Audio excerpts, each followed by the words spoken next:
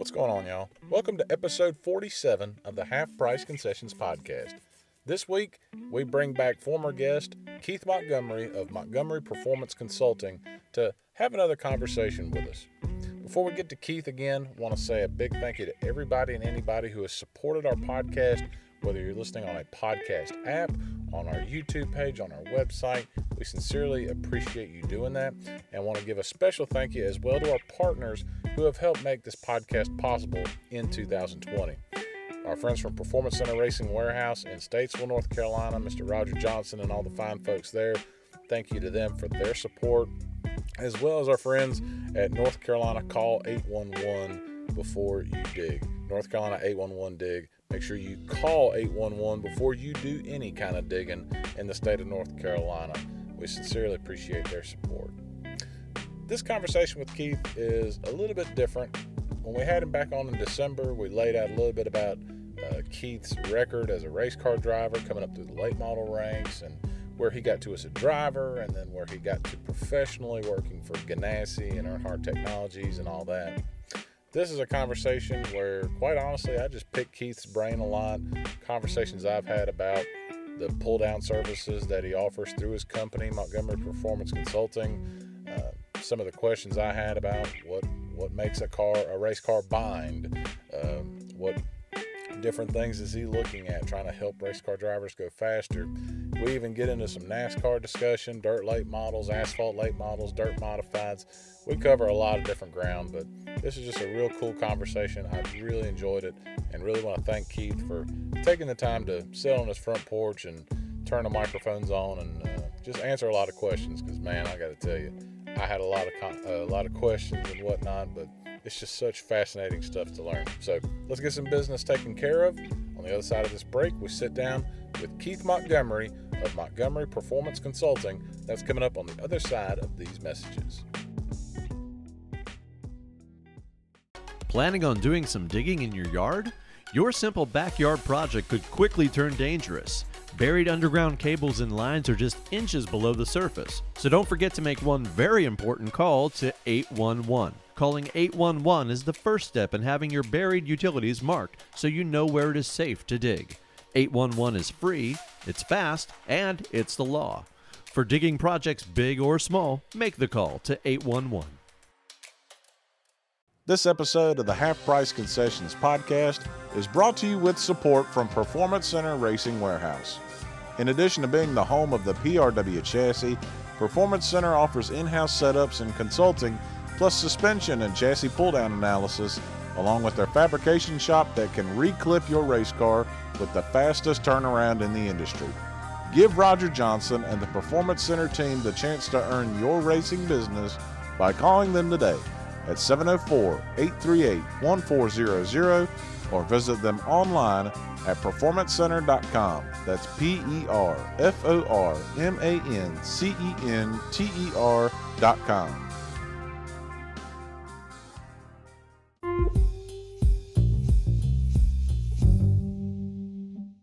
Keith Montgomery, I'm Montgomery Performance Consultants, and I got to be honest, Keith, we're out here to see you, and it's hard to really even think about race cars. I can see what the benefit of where you're at now, because like we're out here just enjoying the foliage, just turning colors and all this stuff, and now I got to get my mind on asking you racing questions. So I hope you don't mind my ADD brain.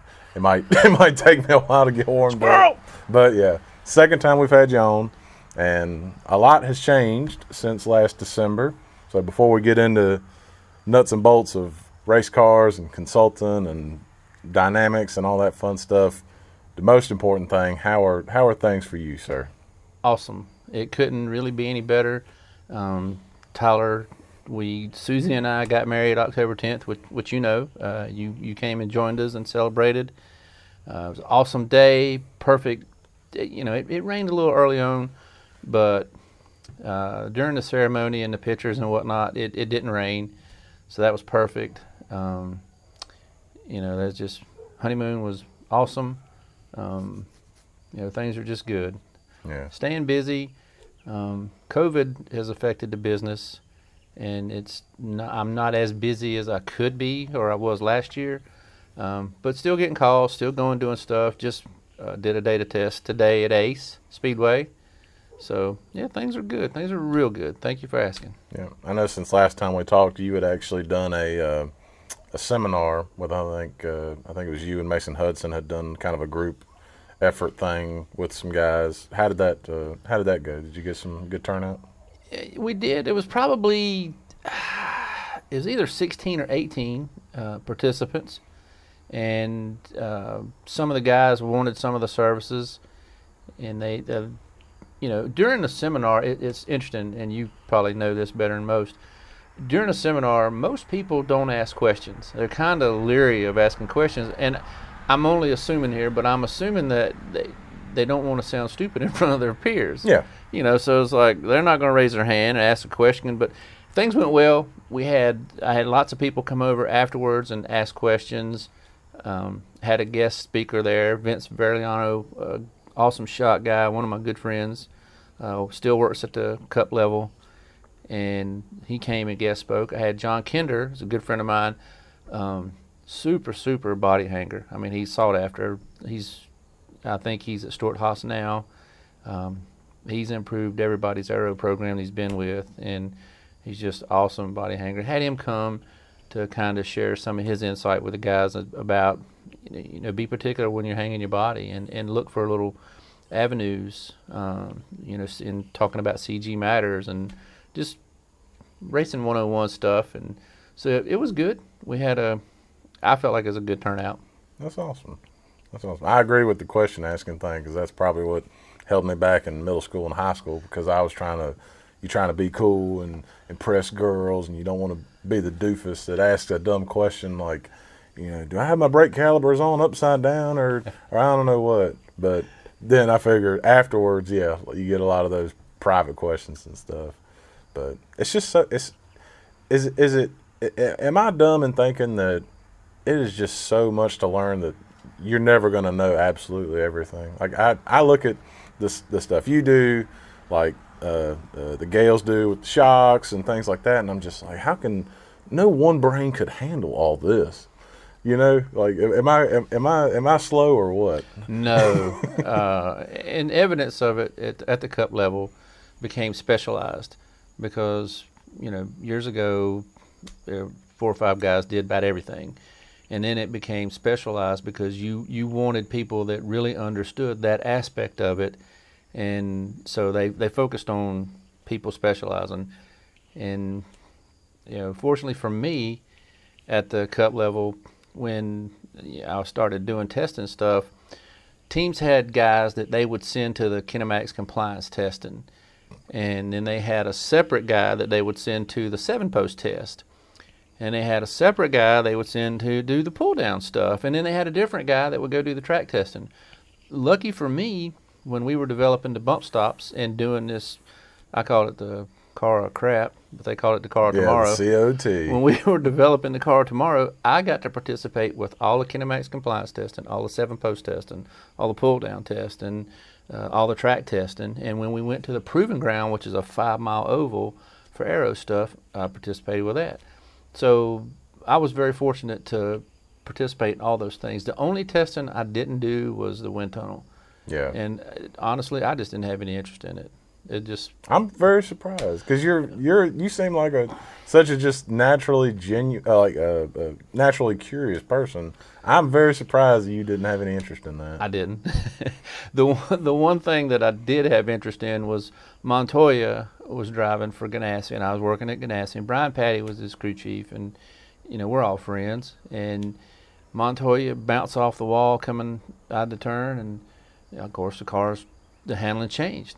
And he's on the radio raising Cain at Patty about the car, and Patty said, "Well, you're the last one to adjust on it. Stop adjusting on it, stupid." and Montoya, "I have not adjusted the car.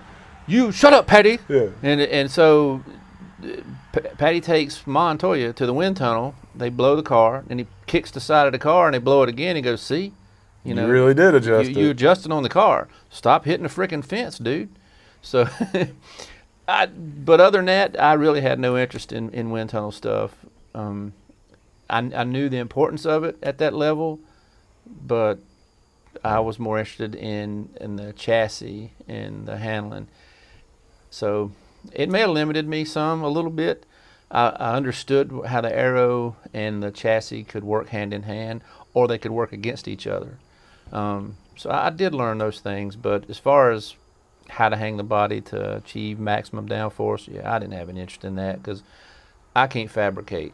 Truth is, I can't even draw a stick man. I messed that up. So if you see me with a pair of snips, tackle me because I'm fixing to butcher something. Yeah, it's gonna look like the Griswolds tried to hang a body on a race car. It's gonna look like a beaver chewed through it if I get a hold of it. There you go. Yes, I stay in my lane. There you go. That's a smart man.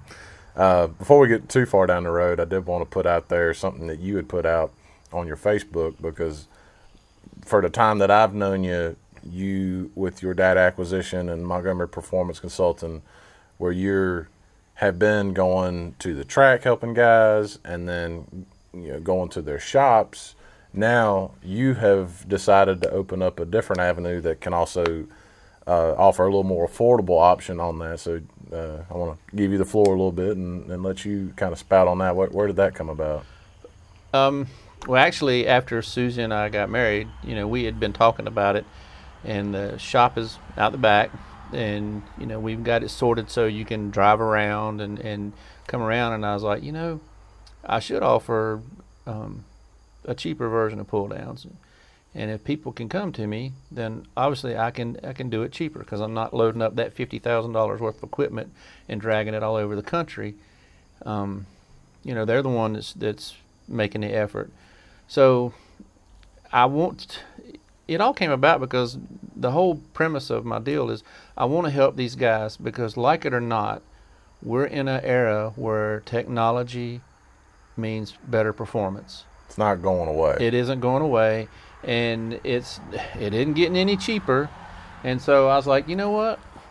My whole premise has been bring the cup technology to the short track level and find a way to make it affordable so everybody has access to it. And because not everybody got to go to the Kinemax compliance rig or the 7-post and do those things to understand their vehicles and what they're doing dynamically. Not a lot of guys know that. So I thought, well, what I do is expensive. But at the end of the day, when you understand what your car's doing and you go to the racetrack and you don't have anything binding up in the front end and your bump stops are timed correctly and your geometry is where it needs to be and your rear end is located like it should be and your loads are where they're supposed to be, you're going to go faster and you're going to have more fun. And so I like, you know what? I need to figure out an avenue to offer services cheaper. And so if a guy wants to come to me, it's a $250 deposit to book the time, and it's a non-refundable deposit. And once we get the car hooked up, it's no charge. Once we start pulling, the clock starts, and it's $250 an hour. So a guy could, and if let's have a comparison. So if I bring it to Tyler Williams' shop, you want me to bring my pull-down rig to you, it's going to be about $2,000 plus travel expenses. And if you're 400 miles away, I charge the government rate. It's 57 cents a mile. Yeah. So it's to and from. So you're looking, by the time it's said and done, you're at $2,800.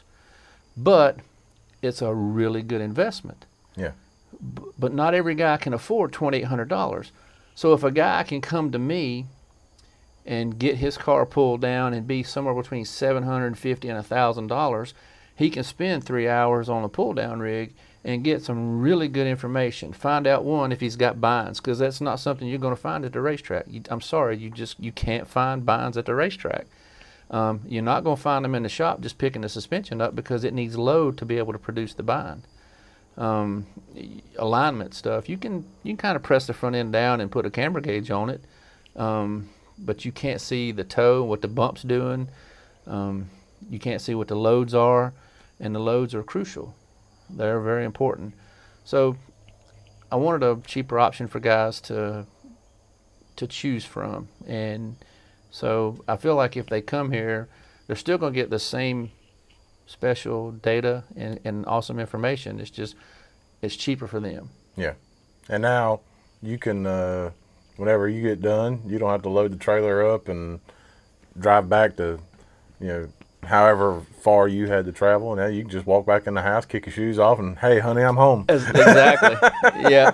Oh, yeah. Well, it's better for everybody. Right. Well, last year, I did some stuff in Michigan, went to West Virginia, went to Kentucky, Florida, Wisconsin. So it's not just people from Ace Speedway or people from South Boston calling and going, hey, I like my car pulled down, or, hey, can you come do a data test? It's guys all across the country. And, I've kind of tailored my deal to help those people, but I also want to help the guys in my backyard have an affordable option, so they're getting enjoyment out of racing. And if a guy's within 150 miles of here, it just makes sense to come here, and get his car pulled down for $750 or $1,000 instead of paying me $2,500, $2,800 to come to him. Yeah. Be honest.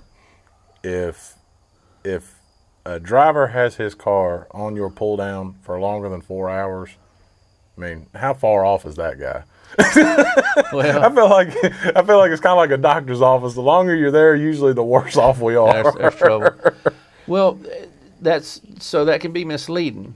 Sometimes guys have a test plan, a matrix of things they want to run through, or they'll call me and say, hey, look, I need to understand what's going on. I want to change things, and I want to understand what they're doing when I'm on the racetrack. So when I'm faced with a scenario at the racetrack, I'll know which way to adjust and how to go about doing it. So some of the guys actually spend several hours on it, but they're developing a playbook, a notebook to have at the racetrack. So if I'm faced with this scenario, I know what to do instead of guessing. Okay. Because I don't want to just throw a spring at it and hope, okay, boy, go get them, Yeah. So that's some of what's going on when guys spend more than 3 or 4 hours on there. But, dude, within 2 to 3 hours, we can find binds and alignment and loads and get you scienced out to where you've got a fundamentally sound race car and you've got something to fight for the win with. What I'm thinking, just in my dumb brain, the only thing I could even think of offhand was like guys wanting to play with shocks and springs, because just from me not knowing much of anything, looking at the car, it seems like a lot of it is like they want to get a certain feel for how the car, when they set it in the corner and things like that. But I mean, does it even go to like stuff like the track bar and how you play with the weight and the frame rails? Like, is it even on that? The track bar is not really so because there's no lateral load by the pull down, it's just vertical. Okay. So there's not really much advantage to playing with a track bar. You can, and it'll show you the difference in the rear end a tiny bit, but it won't show the full magnitude of it because there's no lateral force to generate that load. So typically guys look for binds, they look for bump stop loads, they look for wheel loads, and they look for alignment. Their front end, their toe, their bump, what's going on there. I'm going to stop you real quick. I need you to spell one out for me. When you say bind, when I think bind, because I'm not very smart, I think of, great, the power bill, the water bill, and the house payment are all due at once, and I don't get paid till Friday. I'm in a bind. Right. When you say a bind in a race car, give me a garden variety. What in God's name does that mean? Okay, so if you over travel the right front, and that ball joint is like it has a range of motion, and you travel it so much that it runs out of its range of motion, that's a bind. Okay. If you have a sway bar that is preloaded a bunch and in a bind, by the arm angles. Okay. When you travel it, if you don't have the alignment correctly, the heims can get in a bind and cause load. And what I mean by that is they'll touch either the lower mount or the upper mount and just swedge into it instead of being able to free roll to have that in the heims. So that's what we're talking about when we're talking about binds. And when you say alignment, again, my dumb knowledge, I'm thinking about when I go to the tire center for my F-150, and I'm just trying to make sure the tires are all pointed straight so that I don't get uneven tire wear.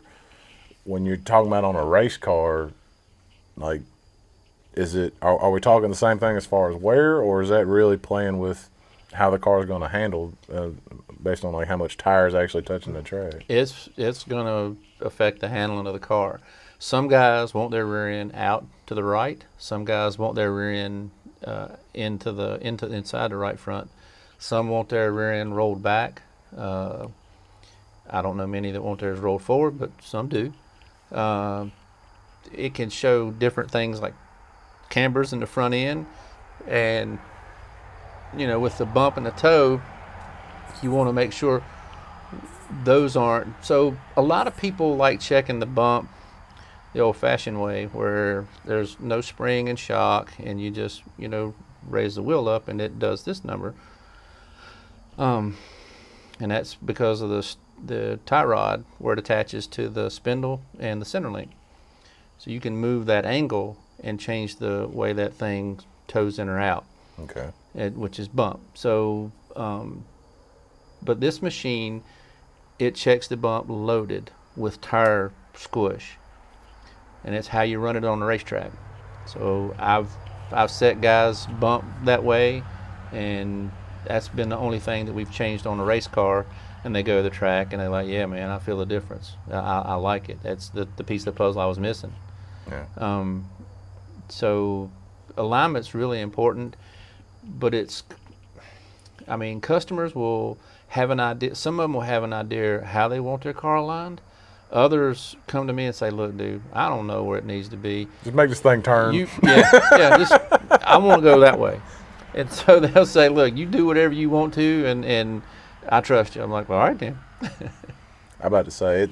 I feel like for your end, it's got to be somebody that actually knows what in God's name they want, because it seems like it. I know there's some guys that just go out there and I'm like, all right, they're just like, all right, I'm gonna go there and turn left twice and then we're gonna get back on the throttle. But I mean, and it seems like so much more of an old school thing. Like I remember, like I say, remember like it's back in the day. Like Mark Martin has his podcast and he talks about doing all this work just to get a feel. Mm-hmm. And it's like, it's hard for me to understand that because I've only driven a 4-cylinder twice. So I mean, do you notice is it a little easier path when it's someone that actually knows what they want to feel as opposed to just wanting to feel faster or be on the front stretch after the race and get interviewed? If you're doing a data test with a guy, and I'll give you an example. So Peyton Sellers, awesome race car driver, understands what's going on with the front and back of that car, knows what he needs to feel in order to make speed. And then you work with a 15-year-old kid that he just wants to go fast. He has no idea what it's supposed to feel like. It could feel like death, but he don't care. He don't know. He ain't hit the wall. So he's just like, we'll make it go fast. Drivers like Carl Long, I've told people hundreds of times he's the most underrated guy I've ever worked with. And, they call the push-to-talk button the 2/10 button because you slow down 2/10 when you talk. Carl ran like 3 laps at Bristol, never slowed down, had the mic keyed the whole time, dissecting the car and telling me, all right here it lands, then, it starts cutting and it tightens up a little bit. When I accelerate, it snaps out. And he dissected the track and the car, well, it was a truck, for 3 laps and never, his lap times were within hundreds. Wow. So really talented drivers that understand the feel of the car. They understand if something's going on in the front end or something's going on in the back end and where they need work. They don't necessarily have to know what they need changed to get that feel, but they know, okay, the front end's working, the back end's out of the track. So it makes my job easier to know which end I need to start with. So because you have ideas of, if you've raced, you know what changes to do to the car in the back and the front. So like I said, it just makes life easier to work with a guy that has a good feel. Yeah. But not everybody has that. I think some of that I think you can learn a lot of that, but I think most of it you have to be born with. Mm-hmm. Yeah. Like I bet if I went and talked to, a Todd Massey or a bunch of these guys, they've got some knowledge, but a lot of what they know is between the ears and just based on they just have a natural ability. I feel like you couldn't write it on paper. No, a guy like you say, Todd Massey, dude was real aggressive in a race car, and he was a beast, man. He had a feel, and if you gave him that feel, woo-wee, son, he'd smoke them up. I mean, he'd make them look bad. But it's interesting you say that because he knew what he needed to go fast. And Todd's, he's pretty switched on with cars. He understands, like if there are drivers you talk to that know what the feel they need, but they don't have a clue what to do to how to adjust achieve it. Yeah. Yeah, Todd understands how to achieve it. He's a chassis guy. He gets it. He understands. Well, throw some more right rear spring to it, and and tighten up the bar on the sway bar. So he knows. He gets it. So he's really dangerous in a race car because he understands how to get what he needs. A lot of guys don't have that. They may be able to make speed and know what the car, what I need to go fast, but they don't know what the car needs. Yeah. I think another thing that has to be a pivotal part of people getting a race car pulled down, like, I don't know why this just popped in my head, but I feel like it has to be a requirement that you have the driver with you. Because I feel like if somebody came to you or had you come over or whatever and do the pull down with, even if you had the crew chief or whoever it is that has a hand in setting it up, I feel like for your deal, it's got to be way more beneficial to actually have the guys sitting in the seat there to actually give some feedback. I feel like that is like a basic requirement. They've got to do that to get their money's worth. Yeah, so interesting you brought that up. I went to Florida a couple years ago and pulled down a modified. And we were at I hate to butcher the name of the racetrack. And we were actually in the tech shed pulling this modified down. And the owner of the track comes over and he goes, "Hey," he said, "Stewart's sprint cars are coming over here in a little while to run some laps. So I've got the track prepped. So if you guys want to go out and validate what you've done here, you're welcome to." And we was like, yeah. So Tony Stewart's got Donnie Shantz and I can't remember who the other driver was, brought their sprint cars and they were doing laps. So we had Hunt go out and make some laps. And he goes out after we've done the pull down because they call me and they go, "Look, we're off. We're way out in left field, dude. We need, come on." He goes out and runs 2 laps and brings it in. And I'm sitting there going, "Oh, Lord, what's wrong?" Yeah. He didn't run but 2 laps. He drops the window. He said, "That's awesome, dude." Woo-wee. I was like, "Well, thank you, bud." Heck yeah. And so I thought about that. I was like, well, okay, that's good. So I got a call from a customer that a dirt guy, wants his stuff pulled down next week, wants myself and 4 boys racing, Barry Eller, those guys, to look over the setup and then pull it down. And what I talked to him about was, I said, the crew chief, I was like, "Look, you and the driver come. If Dad can come, great. He's welcome in the shop, no worries. But you need to be here because there are things that we're going to find and things we're going to show you. We want you to see and we want the driver to see because if he understands his car, it's going to make him a better driver down the road." Yeah. So it's cool you brought that up. Yeah. I feel like you're like a doctor. Yeah. Like, my race car's sick. I need to call Keith. Does anybody ever call you when like things are going good and they just want a checkup? I do have a customer or two that calls and says, "Hey man, how things going?" and just give me an update on the success they're having or the, "Hey man, we won our heat and won our race," and that's cool when you work with guys and they run your decals because they want to, and and they tell people about you. It's interesting because one of the guys that I helped in dirt told a gentleman to call me, and so I answer the phone, and I swear, Tyler, it sounded like a recording. "Hey Kenny, hey Kenneth, it's Kenny Wallace." And I'm sitting here thinking, this is a recording. I said, "Well, hey Kenny." He goes, "Hey man, Hunt Guzman said you." I was like, "Oh crap, this is really Kenny." Oh. So Kenny's calling me about his modified because one of my customers, he raced against Kenny, and Kenny's like, "Well, your car's pretty sporty, bud. Mine's off a little. I need what you got." And he said, "Well, call this guy." Yeah. So some of my customers will do that. Some feel like they have an advantage and they don't want anybody else to know about it. So they're not going to share it. And I'm okay with that. Look. You're a racer. You understand that to some level. Trust me, I get it. If you find an advantage, you ain't going to share it with anybody. Yeah. And I get that and I understand it. And to help guys appreciate what I do, I make sure they understand. Look, when I leave, the paperwork is yours. My machine does not. It's automated, so I can program it, and it will run and bring it back up, and it'll record the data. I don't ever I always manually run it. I never program it because that way it won't store data. And I tell them before I leave, look, if Bob gets your information, it didn't come from me. You gave it to him because I don't have it. Yeah. I'm protecting it's your data, so I'm protecting your privacy.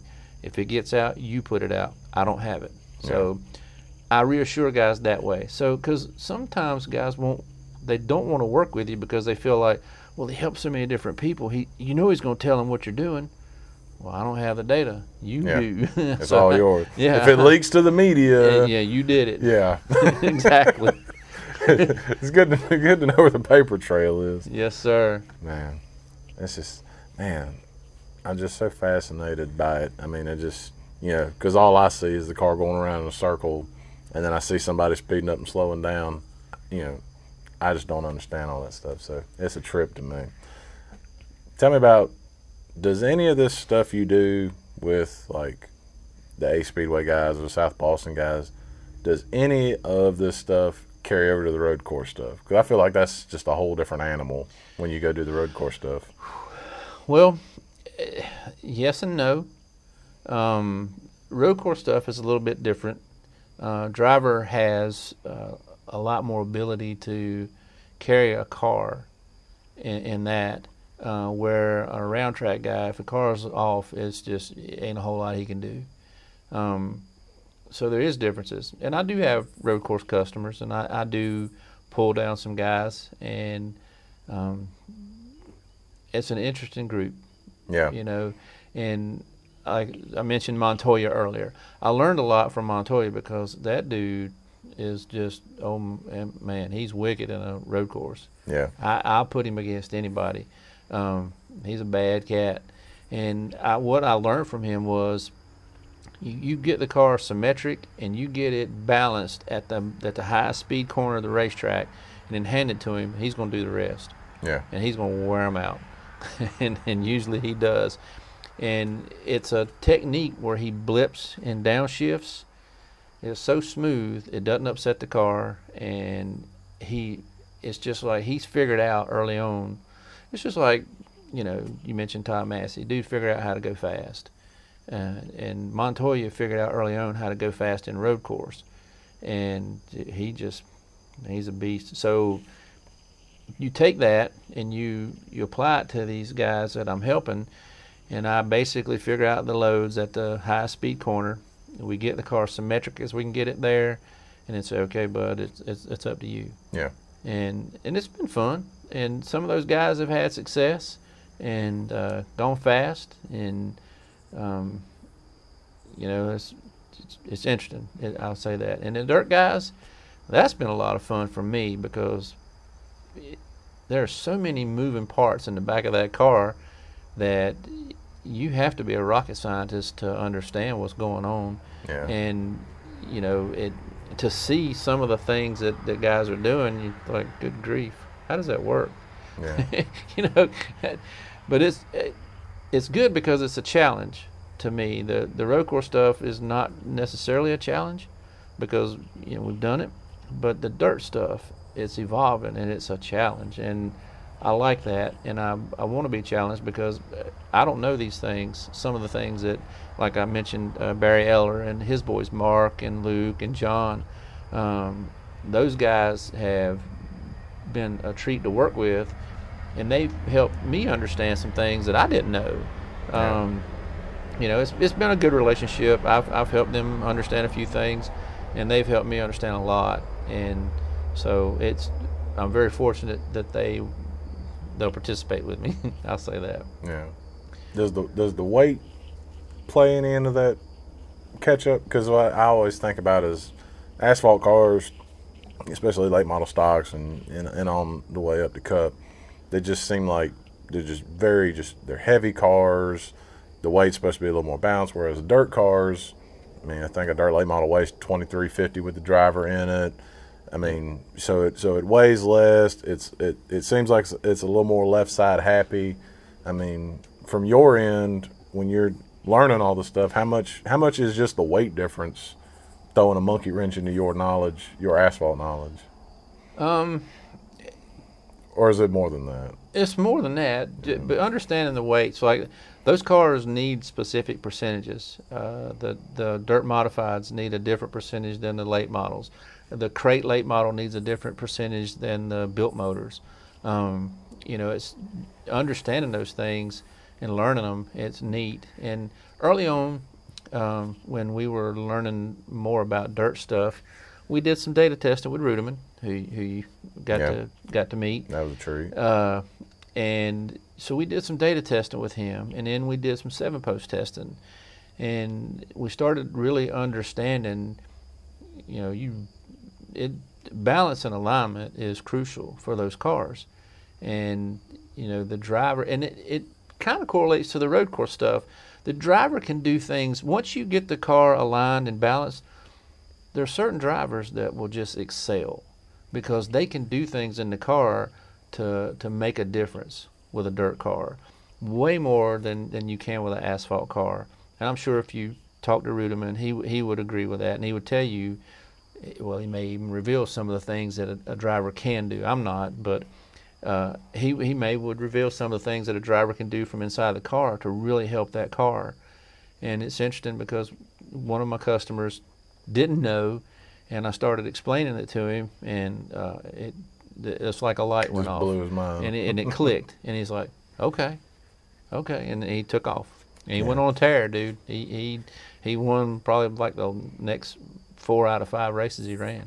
Yeah. So it was neat to see, and it's always fun to share things you learn along the way. And when you see, this better than anybody, racing, every aspect of it's kind of in trouble a little bit. Yeah. And if guys are going and not having fun, they're not going to keep going.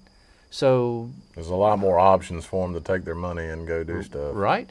So I've tried to help people with what I've been fortunate to learn and experience over the years. So when they go to the racetrack, they're having fun. And if you're fast and have a chance, you're having fun. If you're getting run over running 15th, you're not having fun. So I want these guys to have fun, enjoy themselves, so the sport will survive and it'll get passed on to younger generations. Yeah. So that's what I'm trying to do with everything we're doing here. And so far it's been fun. It's been a treat, and I've been very fortunate. But the newest aspect is to offer the cheaper version of pull down. It requires a little more effort on the team's part to bring the car here. But they could save money and time by doing that. I got 2 upper level of racing questions for you. Well, maybe I shouldn't say upper level, TV level. Talking about NASCAR stuff. So you talked about you had a hand in the car tomorrow, or you were around at that time when it was coming about or whatever. Yep. And of course, I absolutely hated the car tomorrow. Nothing against you. Me too. But I hated it. I feel like I have an idea of why it came about, and you can tell me if I'm right or wrong or indifferent. Okay. Twisted Sister.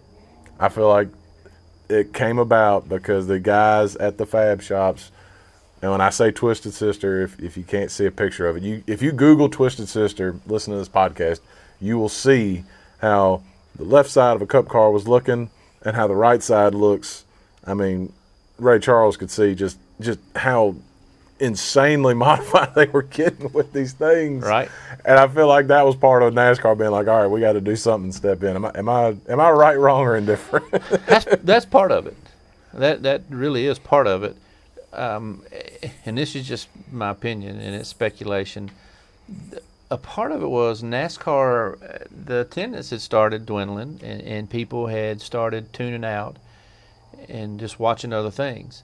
And so NASCAR was trying to, the Fast and Furious cars have the wing on the back and the splitter across the front and that sort of thing. Yeah. So NASCAR was like, well, you know what? If we attach some of these cars, maybe the Fast and Furious crowd will relate to us and want to participate.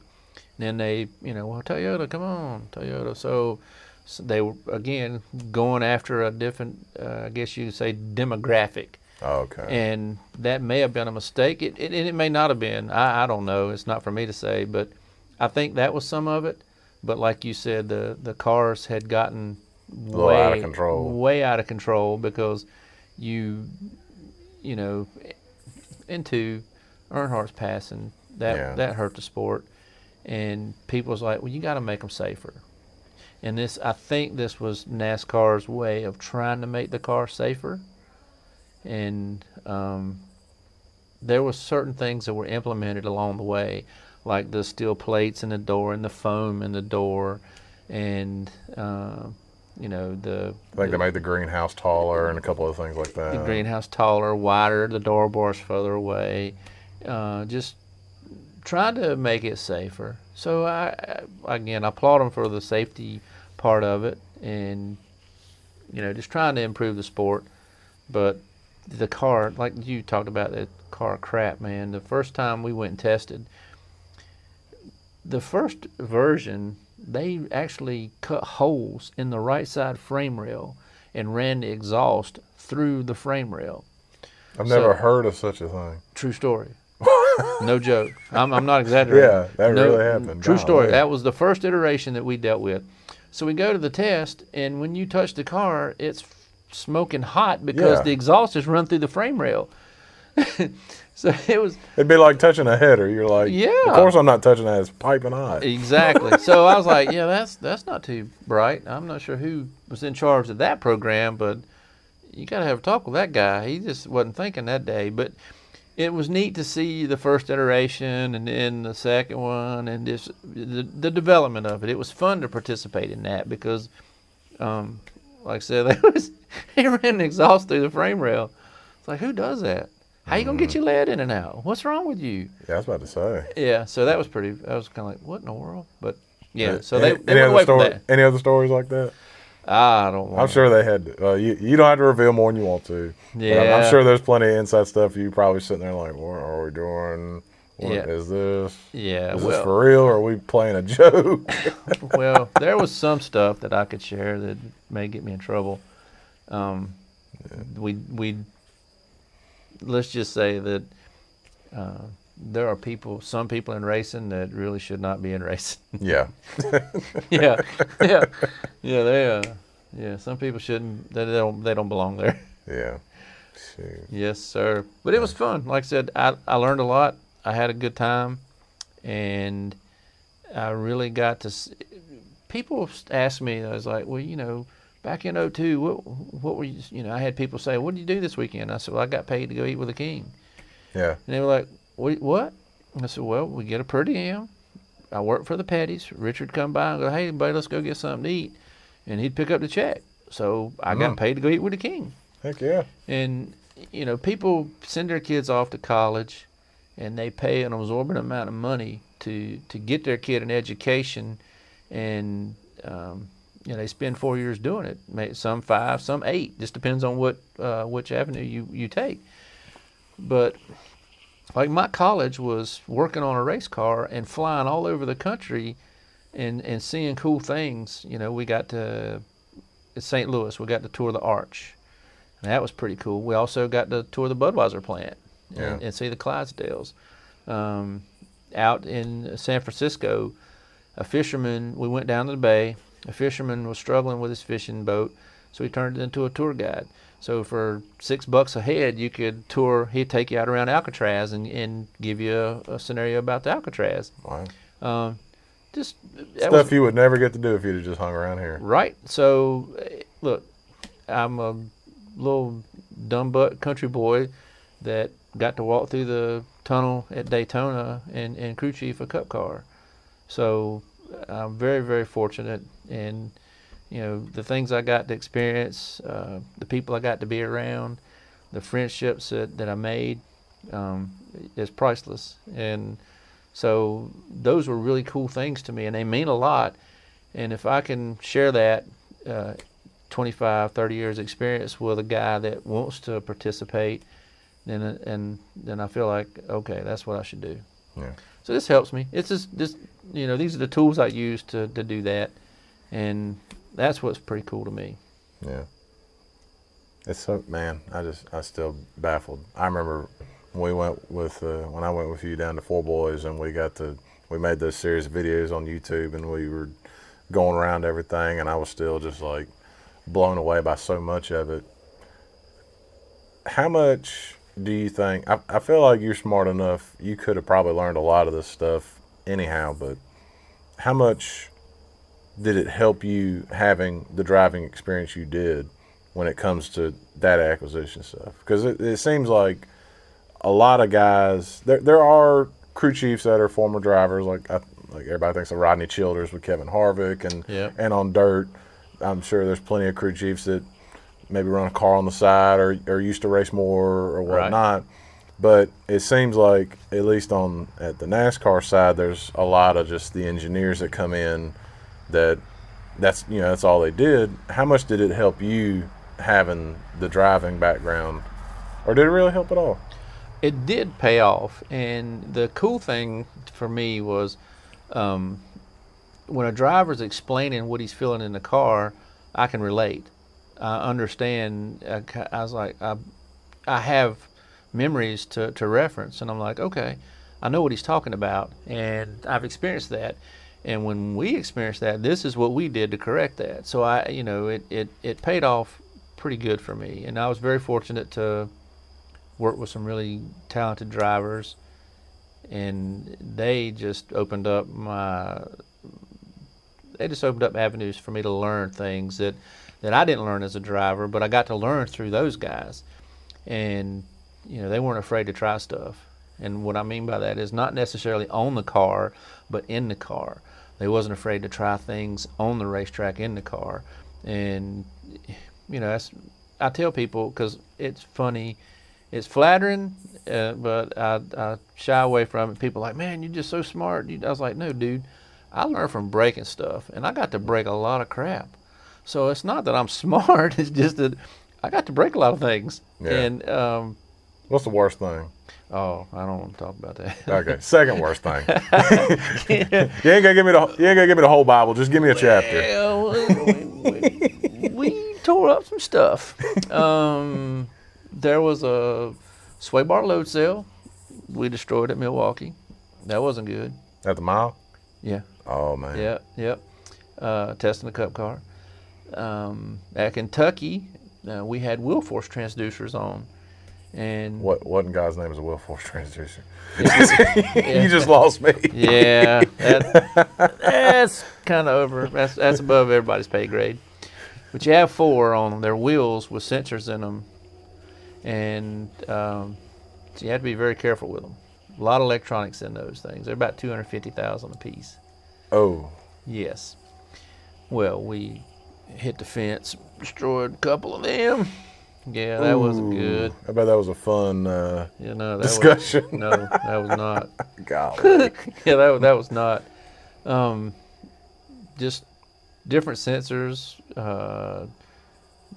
trailing arms, just different things.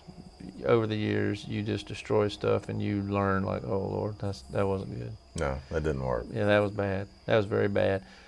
But you get out of a box, and you get out of the mentality of, well, this is what we've done, so this is what we've got to continue to do. You just get way outside that box, and some stuff is garbage. And then some stuff, you hit on something that really hauls in the mail, and you're like, okay, well, we got to protect that. Yeah. But like I said, I got to break a lot of things, and I got to work with some really smart people, and I was open-minded enough to try and be a sponge and just absorb everything I could learn from them. And any piece of equipment that I was able to go participate with, whether it be the People know it as a K&C rig, but it's kinematics compliance testing. We got to do some CG testing in SAE and SEA in Ohio, and that's where they have a table and you put the car on and it does this number and it predicts the center of gravity for you.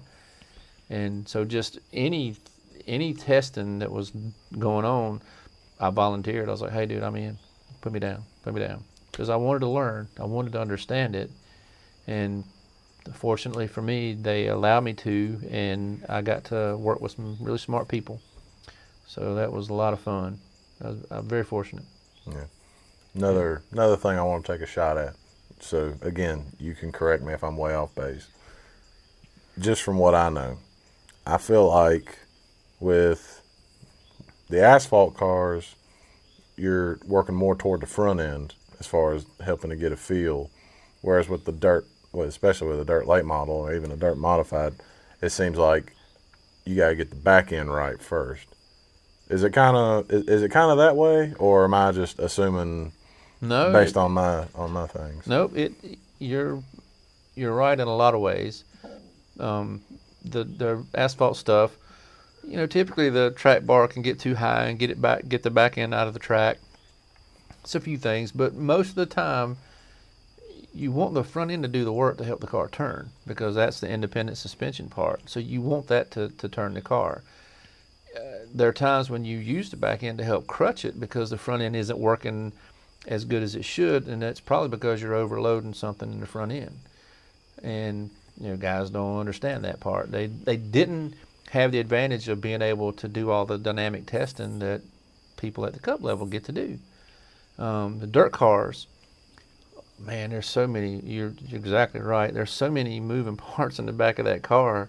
It's amazing that you can figure out anything, because how does that work? And well, there's not any pressure on this spring. Well, what's that doing? There's just so much to do back there. You can get confused and squirrel. Distraction. But so that's you're pretty much onto it. A lot of it with the asphalt stuff happens in the front end, and with the dirt cars, the back end. But you can't neglect, on the dirt cars though, you can't neglect the front end, because the front geometry does do things. It will help turn in, but once you get turned in, then the back end takes over. But yes, a lot of the stuff is done with the back of the car. And it's interesting because if you talk to some guys, old school guys, them old cars hiked up in the daggone rear end. Got the deck 40 inches in the air. They ain't running no faster than we did back in 1976, and he's just griping, they ain't running that much faster. And it's like, I feel like they are when I go watch. So, well, here's the thing. Some of in 1976 is a bad comparison, but 10 years ago, they're not a ton faster, like at making speed, but I think where the speed is gained is where it's maintained. Like years ago, they could run the quick laps, but then the car would fall off. Now it's just like, dude, they can run them quick laps 25, 30 laps into the feature. I mean, they're still on it. Yeah. And that's the difference in technology and the equipment, because it's, you run a 14:10 early on in the race, and then your last lap's like a 14:30.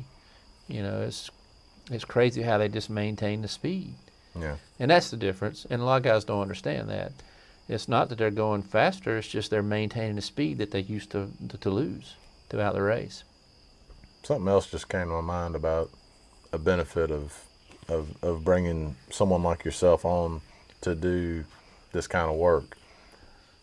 I see probably more in dirt late model racing, maybe some in dirt modifieds, and maybe a bit in asphalt late model. So this might just apply across the board. I feel like there are some guys who they have some semblance of success, they win some, and then someone else comes along, starts taking their lunch money, and you see them make a chassis change or go with a different shock manufacturer, right? Things like that, and they throw that at it in hopes that that will fix their problems. Like I see it, especially in dirt late model racing. There's a guy named Dennis Erb Jr.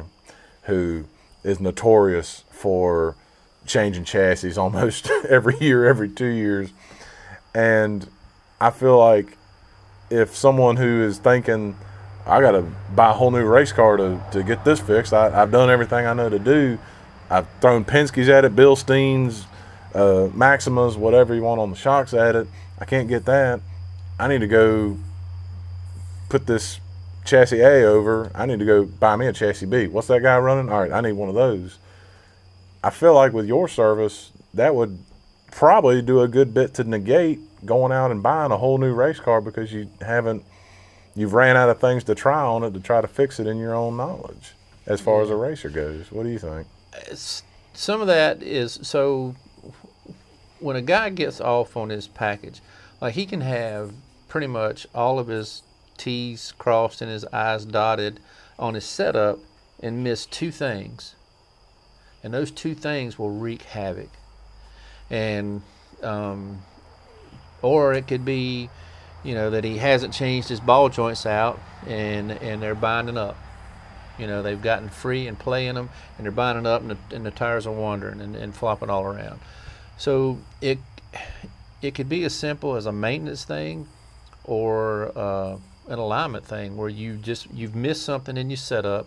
You wasn't as thorough as you thought you was, and you go to the racetrack and you make changes based on what you're feeling, and it doesn't respond like you think it should, and then it's like, well, man, I'm not sure what else to do. Yeah, what do I do now? And like, well, that dude's whipping my butt with this. So, you never really found the problem. I tell guys all the time, you can't imagine how many guys want to cheat and do this and do that. And I'm like, listen, you get a fundamentally sound race car, take it to the racetrack, that thing's going to win 7 out of 10 races. The cheated up guy's going to beat you 3 times, but you're going to beat him 7 times. Because a fundamentally sound race car is, one, it's been maintained, it's not got bent up stuff on it, and 2, the alignment is proper and correct, and the loads are where they're supposed to be, and lady luck plays a role in anything you do, so hopefully she smiles on you 7 of those 10 times. But without a fundamentally sound race car, you're fighting it, and there's, I tell guys all the time, tires are what, $700, close to it. They're getting more expensive, but yeah. Your fuel's $9-10 a gallon. The fuel you put in your rig to get to the racetrack, to rent the racetrack's what, $150. Yeah. So by the time you're said and done, and you can't discount the laps you're putting on the engine. Them rebuilds aren't free.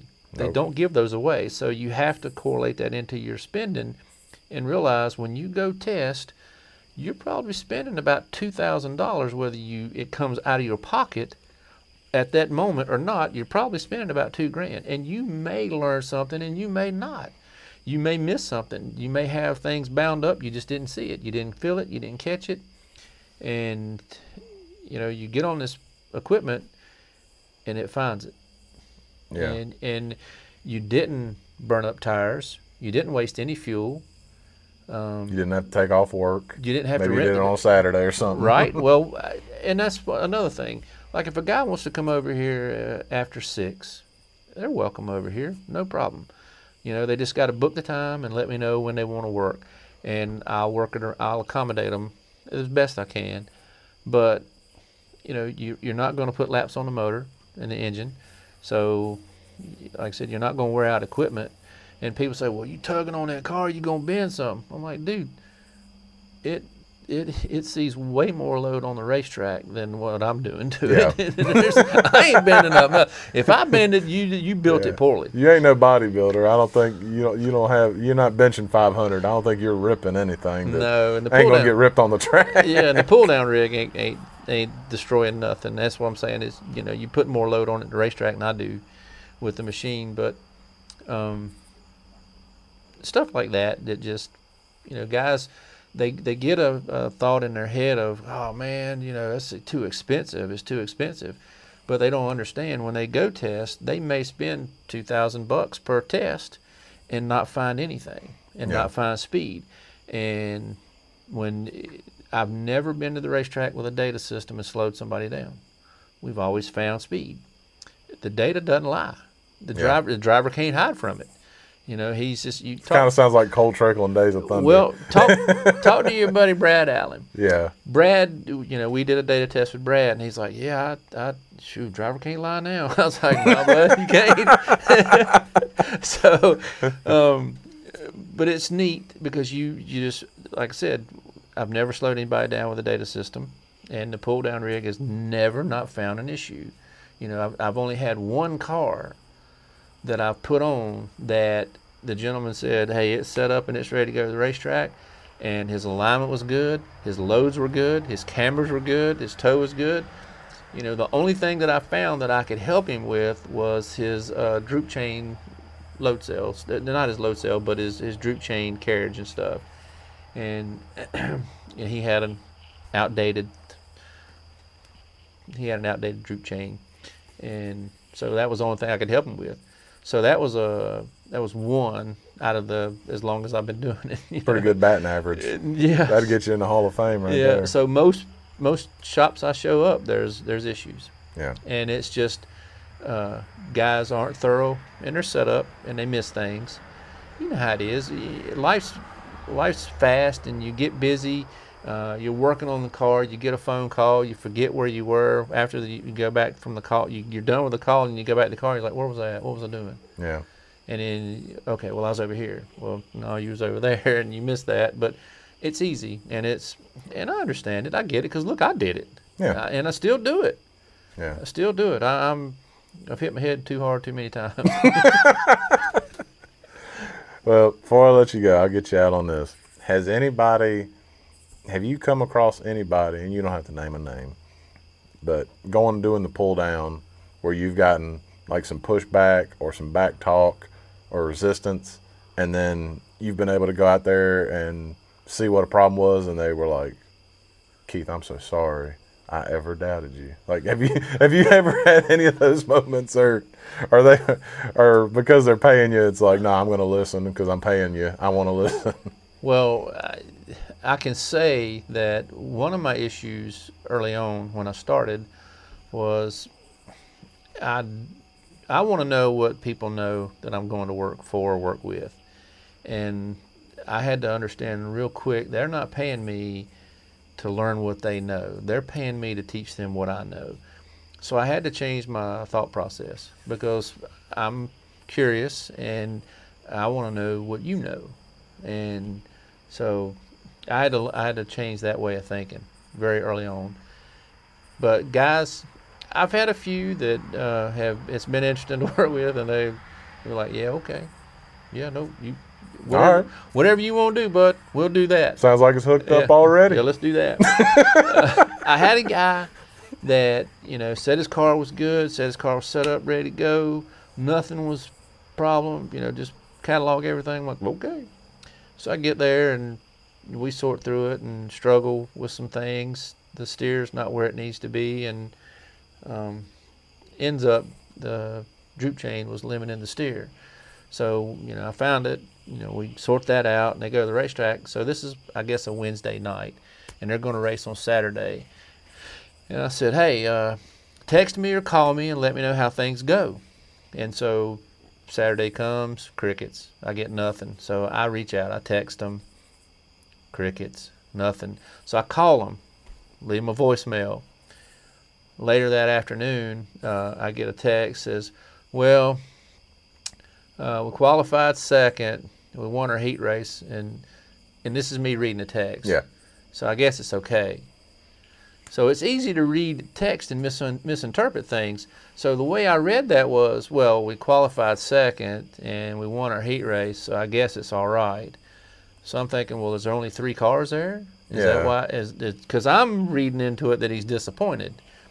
And so I just, I don't know what to say to him. So I leave him alone, and later that night, I get a picture, and they're in Victory Lane. "We won, man. This thing's awesome."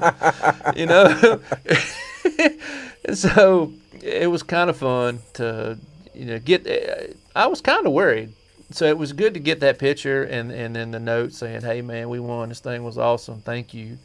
And matter of fact, that customer is a guy. I gave him decals because he said leave them with us, and he said, yeah, we're getting it rewrapped, and I'm struggling whether to put your decal on there or not because I don't want people knowing our secret. And I started laughing. I was like, man, that's okay. You don't have to put it on there. Yeah.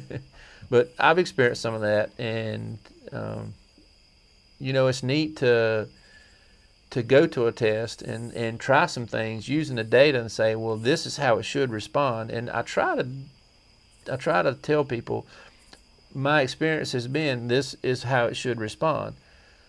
But sometimes it doesn't. Sometimes you learn. Sometimes it's track specific, and you it doesn't react the way you think it should, or your past experience has shown you. So I've learned that. Early on, I would tell people, well, this is what it's going to do. And then I would learn, don't say that. Gotcha. You need to say your past experience has been, this is what it's done, but it may not do that here today. Because, it has happened. And I've learned, I was like, well, I learned something today. There you go. Yeah. As long as you're always learning. Exactly. Always. Well, brother, appreciate it as always. And I'm hoping at some point here during this off season we can go make some more videos and stuff, because I've had a lot of fun doing that. I feel like I've learned a lot just in the couple we've gotten to do. But well, it's interesting you say that. I'm sorry to interrupt you, but no, go ahead. I want to talk to you about that after we're done. I need to make a couple to do some stuff, and I'd like you to participate. All right, well, we'll get to work on that. We'll return the favor. Right on. Thanks, man. Thank you for listening to yet another edition of the Half Price Concessions Podcast. Be sure to subscribe to our podcast on Apple Podcast, Spotify, Stitcher, TuneIn, Overcast, Himalaya, Castro, whatever podcast app you're using. Please hit the subscribe button. If there's a section to leave us a rating and review, please leave us a good one. It would really help us out a ton. Also, if you're listening on our YouTube page, hit the subscribe button there. That way, you'll get notified every time we put out new episodes. Also, you can email the show. The email address is halfpriceconcessionspodcast@gmail.com. You can email us questions, concerns, ideas for future episodes, anything and everything. We'll definitely respond to it, and we just appreciate you listening. Also, if you have friends or family who want to listen but don't want to go to YouTube and don't have a podcast app, you can listen to every episode on our website. That's www.anchor.fm/HPC podcast. Thank you for listening. My name is Tyler Williams, and I hope that you have a great day.